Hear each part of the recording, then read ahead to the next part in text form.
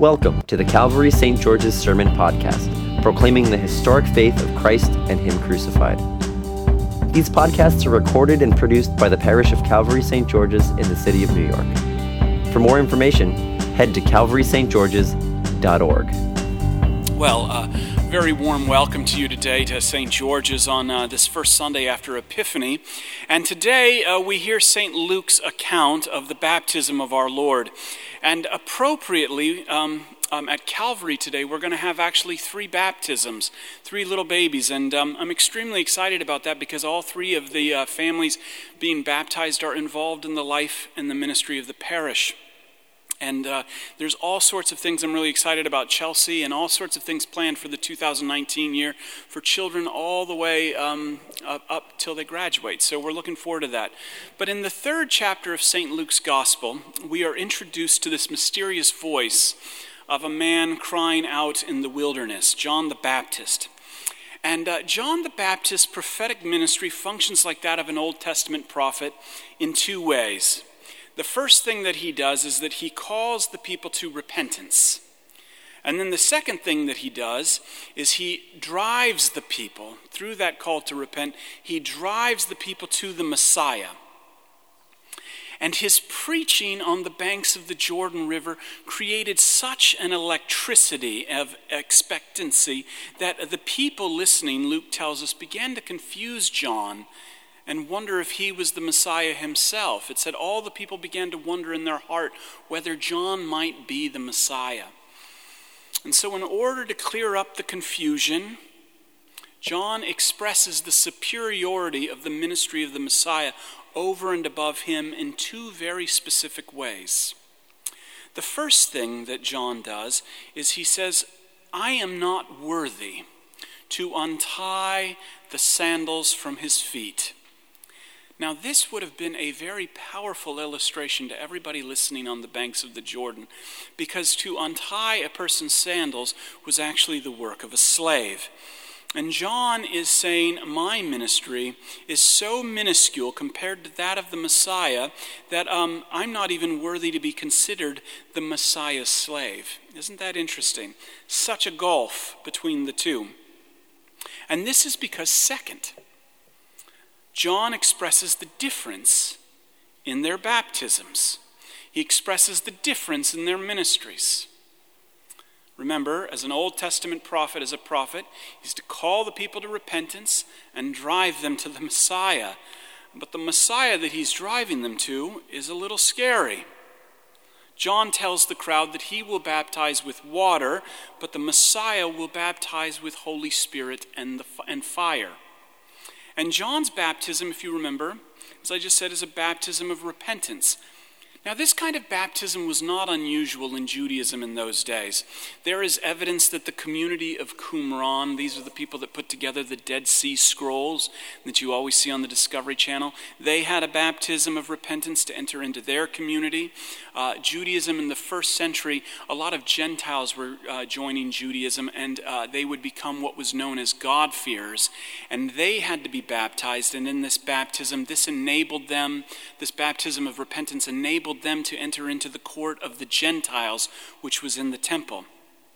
And so essentially what John is saying is that our ministries are different. John's baptism was a confession. John's baptism is a confession that I am a poor, miserable sinner, and I need to, and I want to, clean up my act. The difference in the Messiah's baptism is that it comes with fire and the Holy Spirit. Now, whenever you see the word fire there, this is a sign, especially when connected to the Old Testament, is a symbol of God's judgment. So John is saying the Messiah's baptism is actually apocalyptic in nature. It's going to represent on a profound level the end, and it's going to come with God's permanent judgment. I can already feel my back getting up, you know. He says his winnowing fork is in his hand to clear the threshing floor and to gather the wheat into his granary, but the chaff shall burn with unquenchable fire. This is my first point. John the Baptist on the bank of the Jordan, distinguishes himself from the Messiah by describing the Messiah as the one in whom God has placed ultimate authority, as our ultimate judge, and whose judgment will be swift, it will be just, and it will be permanent. I can feel my back getting up. And that's because I'm not talking about you, I'm talking about me, but when we hear the word judge in our don't judge me culture, and for the record, I think we live in one of the most judgy and unforgiving cultures and societies in the history of humanity right now. Everybody's a victim and everybody's playing the scapegoat, and everything is permissible, but nothing is forgiven. Nothing is forgiven. But in our no judgment culture, it gets my back up. I've talked with hundreds of people as a minister, and we're completely fine, and I'm completely fine too, with Jesus as a teacher. I'm completely fine with Jesus as a wonderful moral example. I used to wear a t-shirt that said, "Jesus is my homeboy," and I am completely fine with that image, him as a DJ. And, I'm completely fine with that. I'm comfortable with it, but Jesus is my judge. That's another thing altogether, isn't it? Isn't it? But this is what John is saying. He's a judge. And John is highlighting one of the three roles of the Messiah. The Messiah had to play three roles: prophet, priest, and king. And in his priestly ministry and in his kingly ministry, he is a judge.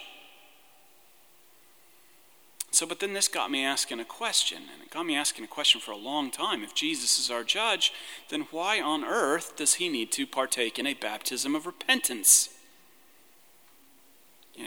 This confused me for a long time when I was studying theology.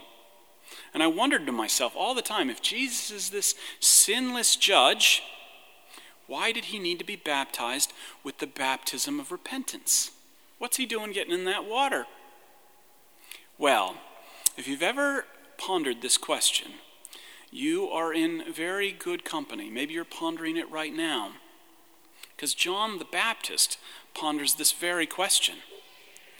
Now, here's the thing that you need to understand in order to know what's going on here, especially with Jesus as our judge, is the baptism of Jesus is the only event recorded along with the crucifixion and the resurrection and ascension. It's the only event recorded in all four Gospels.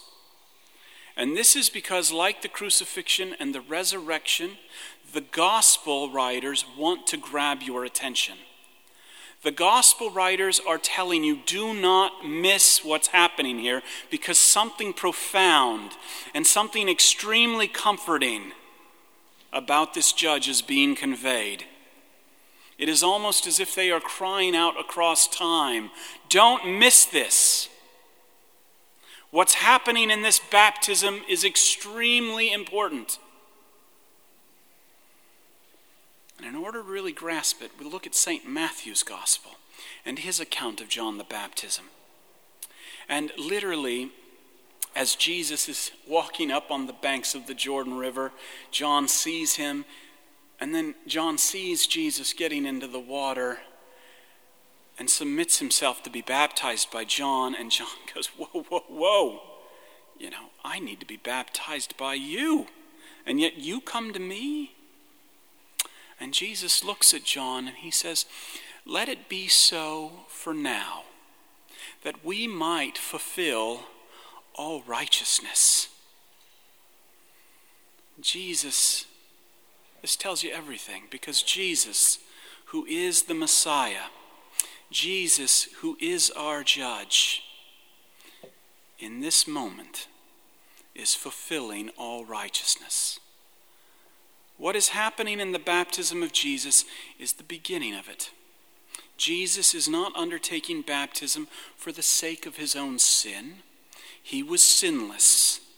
Instead, the sinless and perfect judge.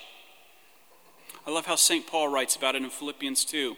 Although in the form of God, did not count equality with God as a thing to be grasped, but humbled himself And so here you have Jesus, the judge, and he is the sinless, perfect judge, the Messiah, and he is freely identifying with sinful and imperfect humanity in every way possible. He is identifying with humanity in every way possible in his incarnation because we need a substitute. In this moment, in this baptism, in fulfilling all righteousness, Jesus is making it perfectly clear that he is the judge who will be judged on our behalf.